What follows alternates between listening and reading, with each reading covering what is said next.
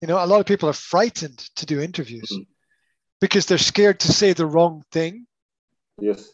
And you know, somebody will say the wrong thing and it will be, well, it won't be published everywhere. It will be available to everybody, right? You know, and everybody will have access to it. And so, yeah, a lot of people are scared that they're going to say the wrong thing. And it's quite, it's scary. Yeah, it's scary that people are scared. Mm. It's really scary because I mean, you're not going to have the think about it with children.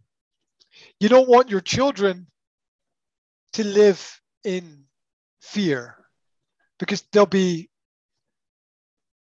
won't do things. They'll live inside their own heads.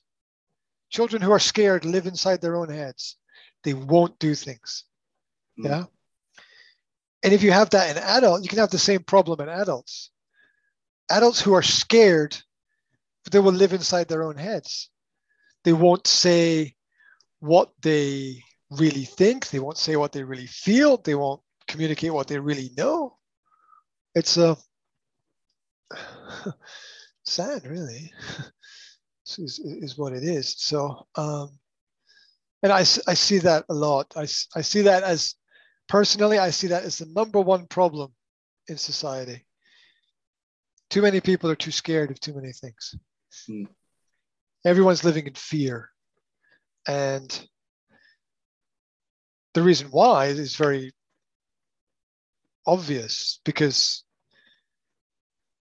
fear is control. If people are scared, then you can control them very easily. If people are not scared, if they're confident and upstanding and believe in themselves, you can't control them. Mm. But if people are frightened, then you have full control over them, which is the parenting complex. Parents want to have some control over their children, but you don't want your children to be frightened.